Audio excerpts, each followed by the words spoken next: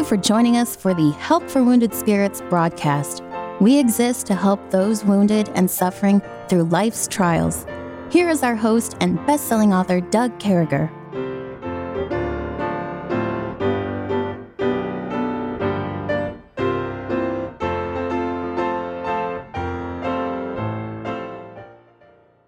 Great to be back with you, folks. We certainly hope this finds you well and serving God and just healthy and feeling well. And we thank God that you would take the opportunity to allow this broadcast to come across your airwaves and be part of that. And it's pretty exciting. We've been going through the book of John. We've been looking at the life of Christ. We've been grabbing some other verses here and there. And it's just great to know that the life of Christ teaches us that all these bad things we've been through in our lives, and the PTSD and the depression and the knuckleheads and the so on and so forth, that our God has already solved all that. And we need that spiritual regeneration from yesterday. So with me, as always, our friend out there, Kevin. He's out in Kernersville, North Carolina, with his coach. Good morning, Kevin. Good morning, sir. Living a dream, serving God, and getting to see the country. I think, brother, I was telling you, I watched this Nomad Family, and I don't recommend you guys do. They're not exactly, they're not bad people. But anyway, somehow I got hooked on watching them on Facebook or Instagram videos or something. And they talk about stuff they go through with a camper every day. And if you could learn how to make some videos with your phone, let me tell you, brother, I think you'd do a better job. Here we are at a church, A deer jumped through the window of a car last night. A guy banged at my door at 2 a.m. asking money for Krispy Kreme. And all those things happened to me while I was out in churches around the country. That's why I explained that to you. I had a guy one time wake me up at 4 a.m. and asked me if I could buy him a dozen donuts at Krispy Kreme. And I said, why not? I threw him in the car. We drove down to Krispy Kreme, and they didn't open at 4:30. But I bought him a dozen donuts, and I want you to know he ate every one of them. But I added a caveat to it, Kevin. I said, I'll buy you these donuts, but you have to come to church in the morning. And so we both stood there like a stuffed pig or whatever we were, stuffed turkey. I mean, brother, we both ate a dozen of donuts that morning. But here we are. We're in the book of John. But I want you to know that Lily's in Colorado Springs, a Vietnamese donut and noodle shop, is the best donuts I've ever had in my life. So I want to throw that out there. We find ourselves in chapter 2. And when you look at the life of Christ, you can't help but look at the deity of Christ, the authority of Christ, the lessons of Christ, what Christ has taught us, what he can do for us, that even in our worst days, even in our upside down days, we serve the God of all creation. We serve the co-eternal, wonderful God. We find ourselves in chapter 2, starting in verse 23 this morning. It says, now when he was in Jerusalem at the Passover, in the feast day, many believed in his name when they saw the miracles which he had did. So when they saw the miracles, man, that's Jesus. I'm telling you, I saw those miracles. I saw the things he was doing. Jesus did not commit himself unto them because he knew all men, and needed not that any should testify of man, for he knew what was in man. Christ knows what's in us. He's fully divine. He's got a total understanding and knowledge of us. We can't hide things from him. There's no limitations. What happens in Vegas doesn't stay in Vegas. He knows about it. What happens in our home, God knows about it. What happens in our hearts, even worse, bringing you to a different place, he knows about that. And so an expression of faith alone, that's not everything.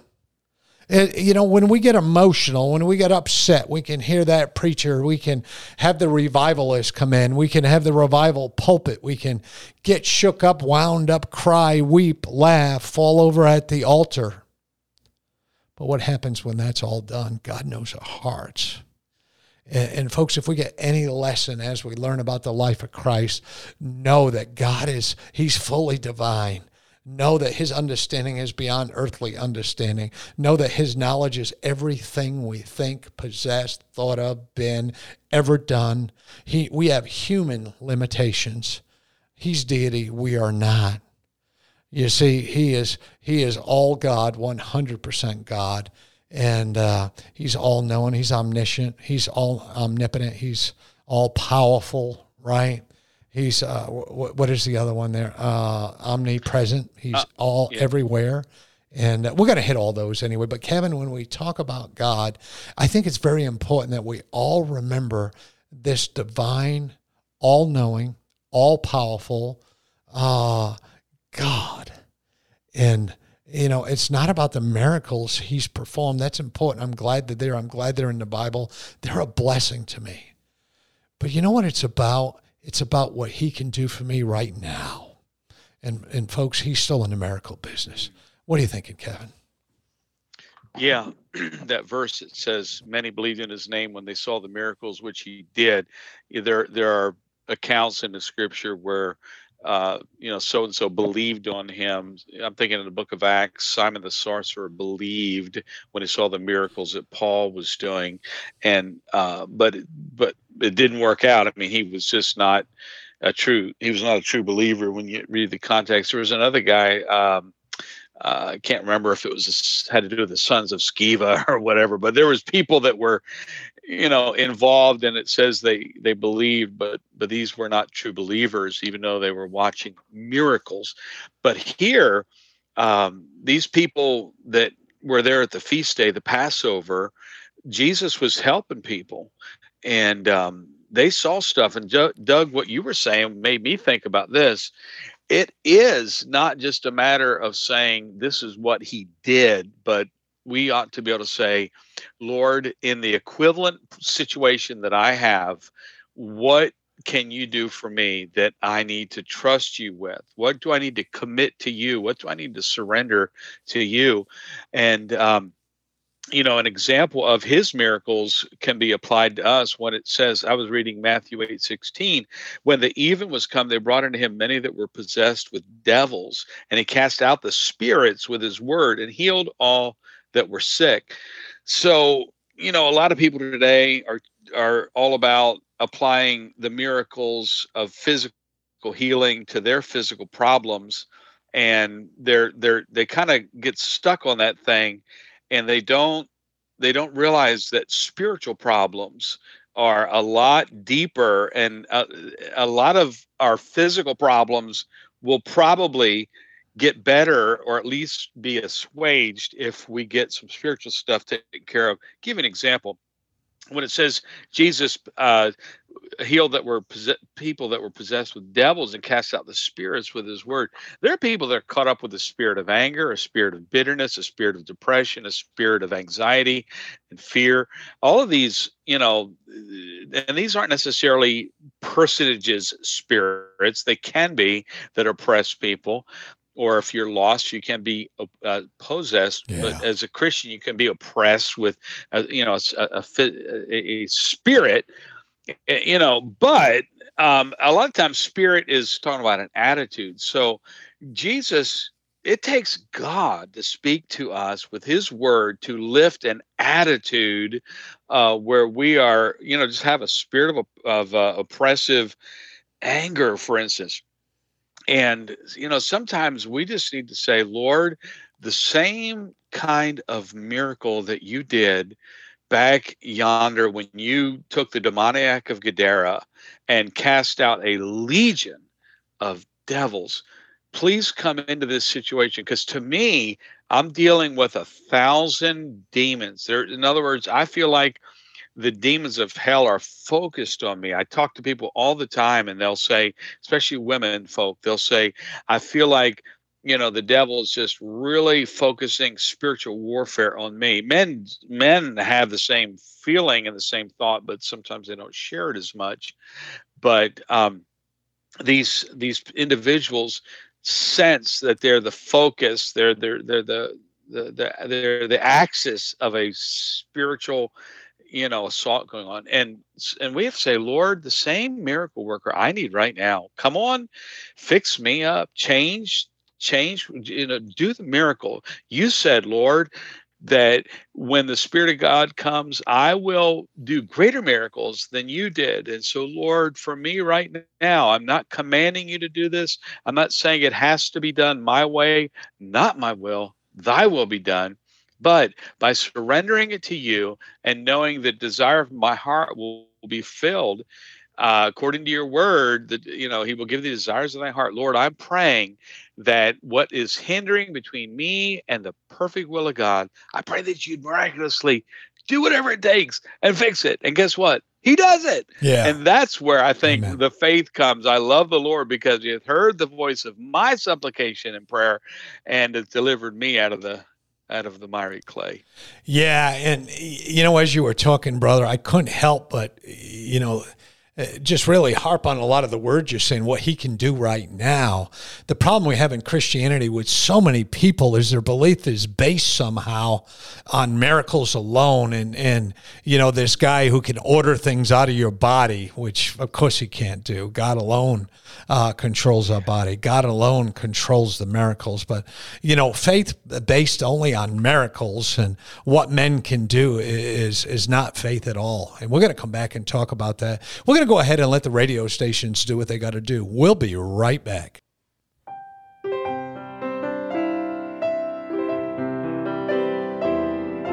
Doug will return shortly. Meanwhile, you're hearing this music while radio stations are identifying themselves and broadcasting advertisements.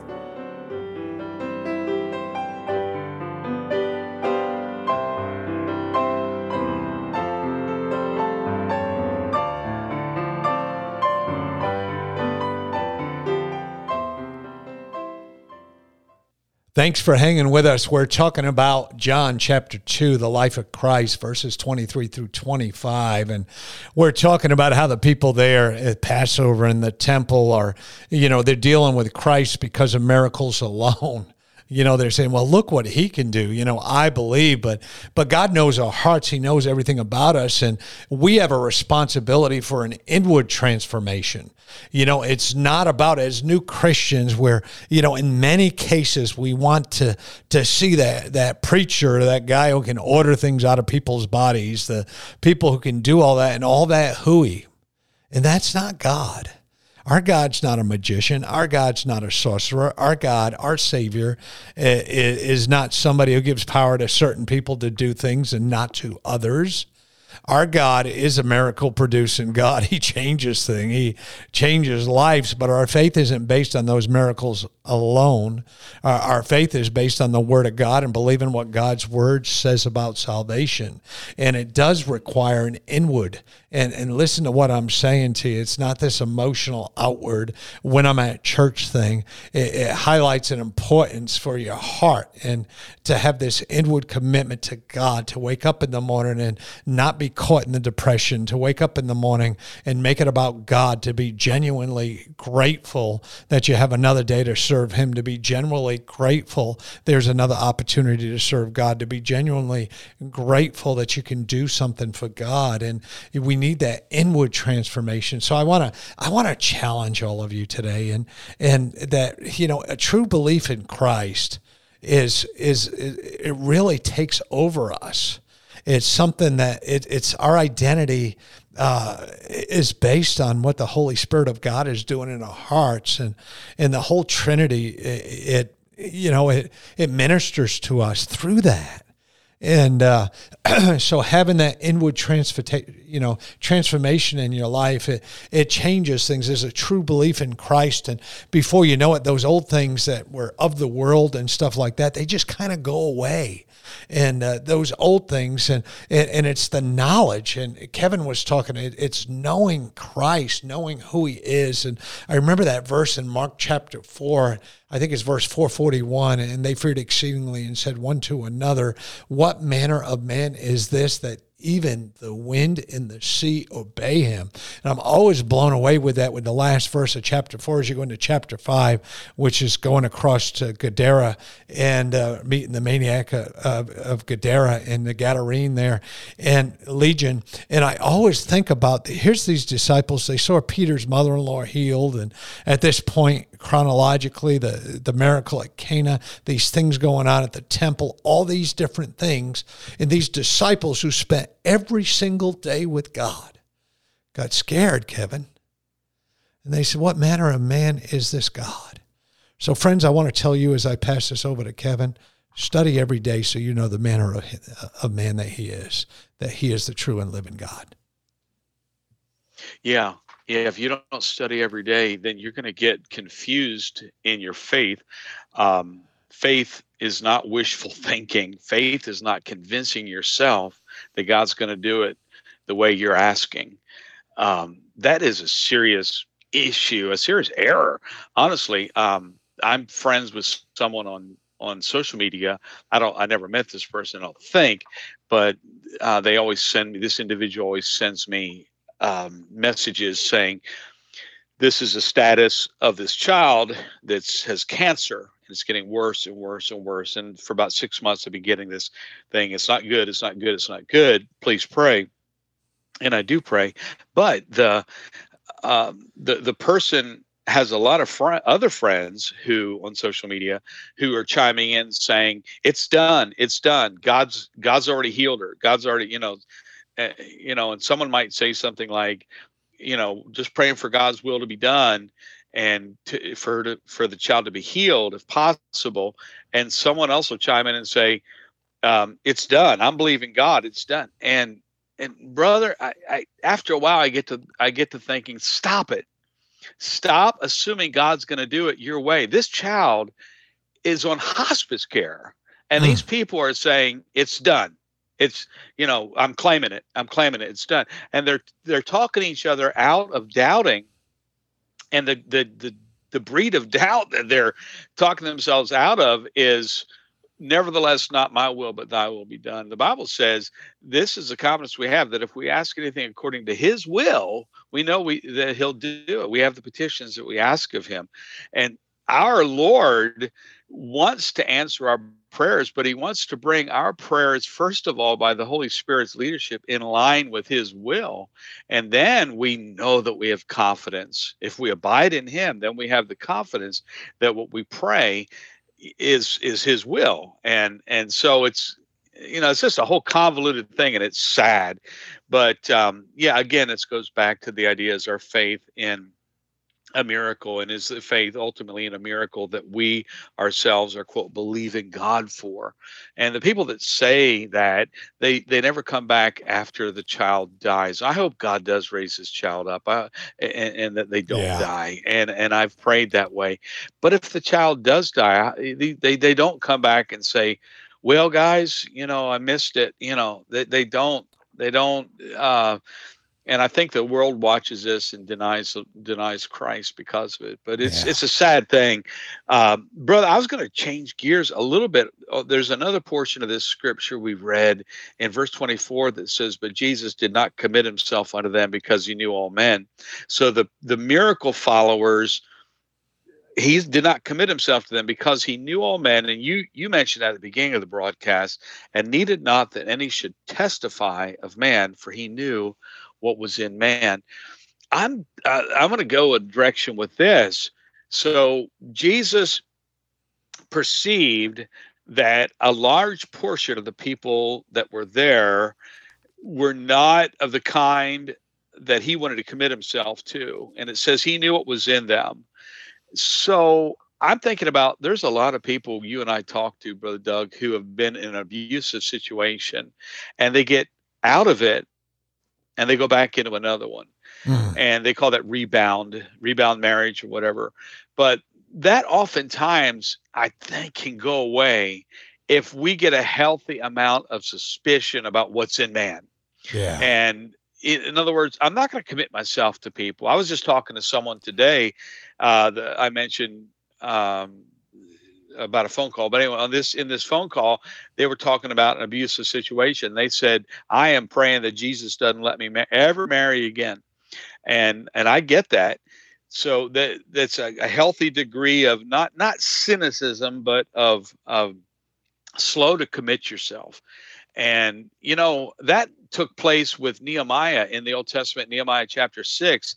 He was talking to someone that came to him, and the person that came to him was coming with this spiritual sounding offer saying, "Someone's going to come and slay you, so I want to go into the temple with you and protect you." And he said, Nehemiah said, "Lo, I perceive that God had not sent him but that he pronounced this prophecy against me for Tobiah and Sanballat had hired him. Therefore, he was hired that I should be afraid and do so in sin, and that they might have a matter for an evil report, that they might reproach me.